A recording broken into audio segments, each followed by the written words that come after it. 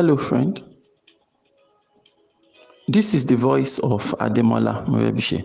And over the next few minutes, I would love to share with you some important words that would help you innovatively create wealth and lead a formidable life. Good morning. This is your daily starter for today, Wednesday, November 4, 2020. For more information about this audio program, please log on to our website. You'll find it at yourdailystarter.com. It is hard for you to be reasonable and angry at the same time. In fact, anger drives out reason, right? So definitely, you know that the worst time to make a decision is when you are angry. And that is why, wise people, they advise us that we should avoid making decisions when we are angry. Right. And interestingly enough, you're also supposed to avoid making a decision when you are excited. So, long story short, you are not supposed to allow emotions to drive your decision-making process. All right. Emotions should be as far away from your decision-making process as possible. All right. So, don't make decisions when you are angry. Don't make decisions when you are happy. Don't make decisions when you are at any emotional extreme, whether a high, whether an emotion, whether you are if you are at an emotional high, you don't want to make a decision. If you are at an emotional low, you don't want to make a decision. Okay, you want to make a decision when you are cool-headed. That is when you make a decision, because when you make a decision when you are cool-headed, you are more likely to factor in, the things that are actually relevant to the decision at hand, as opposed to just making a decision in the spur of the moment. One thing I like to talk to people about is about the need to make decisions far ahead of time, because here's the thing, right? If the wise people told us that we should not make decisions when we are hungry, don't make decisions when you are happy and things like that. So it's better I make my decisions ahead of time then, so that when the moment hits, right, whether I'm angry or sad or happy or whatever my emotional state is, right, I can trust the decisions I made before emotions got involved. So I simply ask myself, when I was in a good frame of mind, when I analyze the situation, what was the decision I took? All right. So I think about it. All right. So when I was in the right frame of mind, when there was no anger involved, when there was no excitement involved, when I tried to limit the emotional, influence as much as possible, right? This is the decision I made. This is what I decided. This is what I decided as the best line of action. All right. So now that things have changed, now emotions are coming in, right? My emotions have not changed the facts, right? So I'm still going to go with the decisions I made when I was cool-headed. All right, it's as simple as that, right? Emotions doesn't change the facts; it only drives it out, right? Anger drives out reason, so you can't be reasonable and angry at the same time. It is very, very hard, if not impossible, for you to be angry and reasonable at the same time. All right, and trust me, you want to spend more time on the reasonable side of life as opposed to being unreasonable. When you are unreasonable, you're just going to wreck everything in a matter of seconds. So that is why people lose their jobs, they lose out on investment, they lose out on promotion, they lose out on collaborations, they lose out on things that would help them just in a moment of, I like calling it moment of stupidity, right?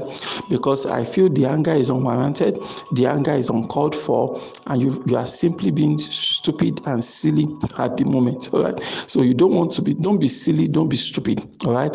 Don't allow, temporary emotions to now leave some permanent scars on your journey. You understand?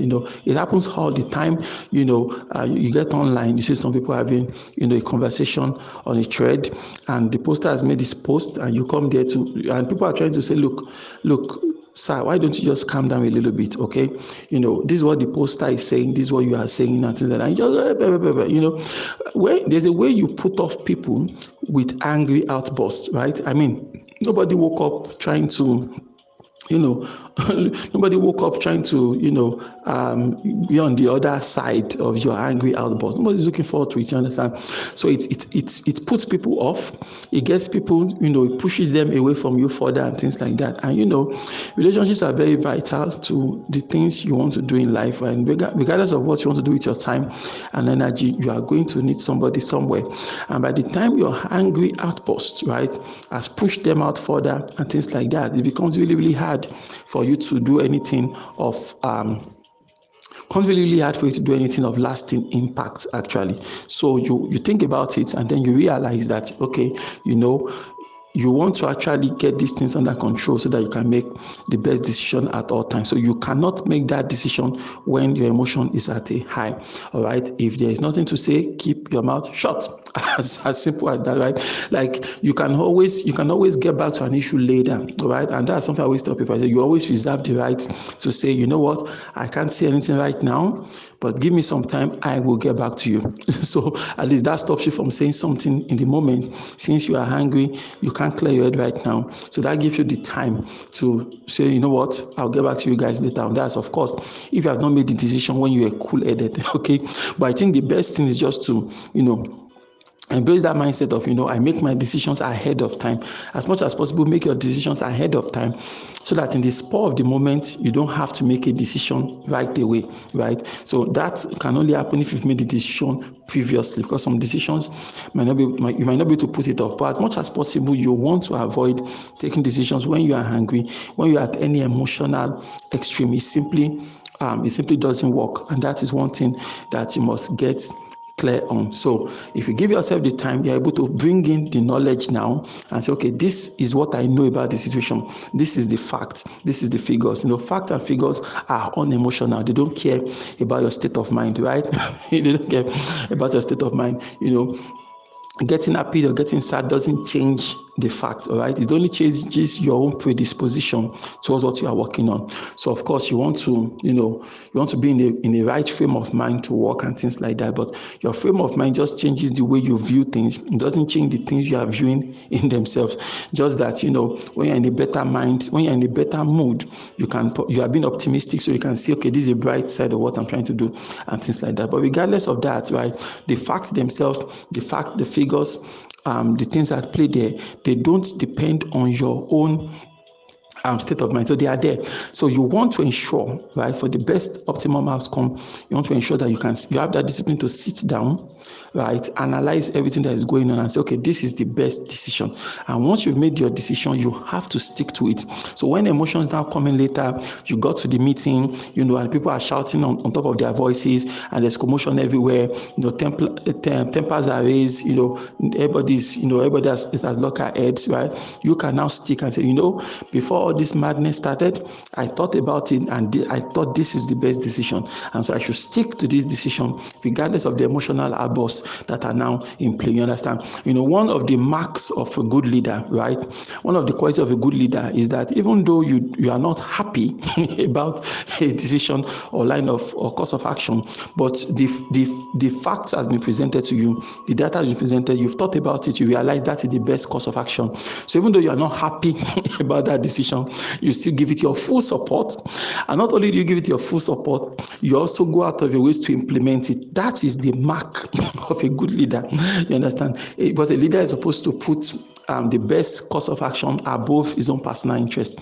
That is one of the hallmarks of good leadership. Right? Good leadership, sound leadership, you put the collective goal, right, ahead of your own personal goals. That's the mark of a good leader. So a lot of times you get to that point where your emotions is even, emotionally you don't want to, but you realize that's the best course of action regardless. And so you just have to, just give it the green light and say, you know what, I support this. I'm not happy, okay, but I support this and something like that. So that's one of the mark of a good leader, and that's one of the things you want to do. You understand? You don't want to let your emotions in the way, and you don't want it to stop you. Why don't you repeat after me this morning? Say, God daily loads me with benefits. I am bold and strong. Every day, in every way, I am getting better and better. My name is Ademola Morebisi. Thank you so much for taking our time to listen to your daily starter this morning. Remember, you can lead a formidable life. Have a great day.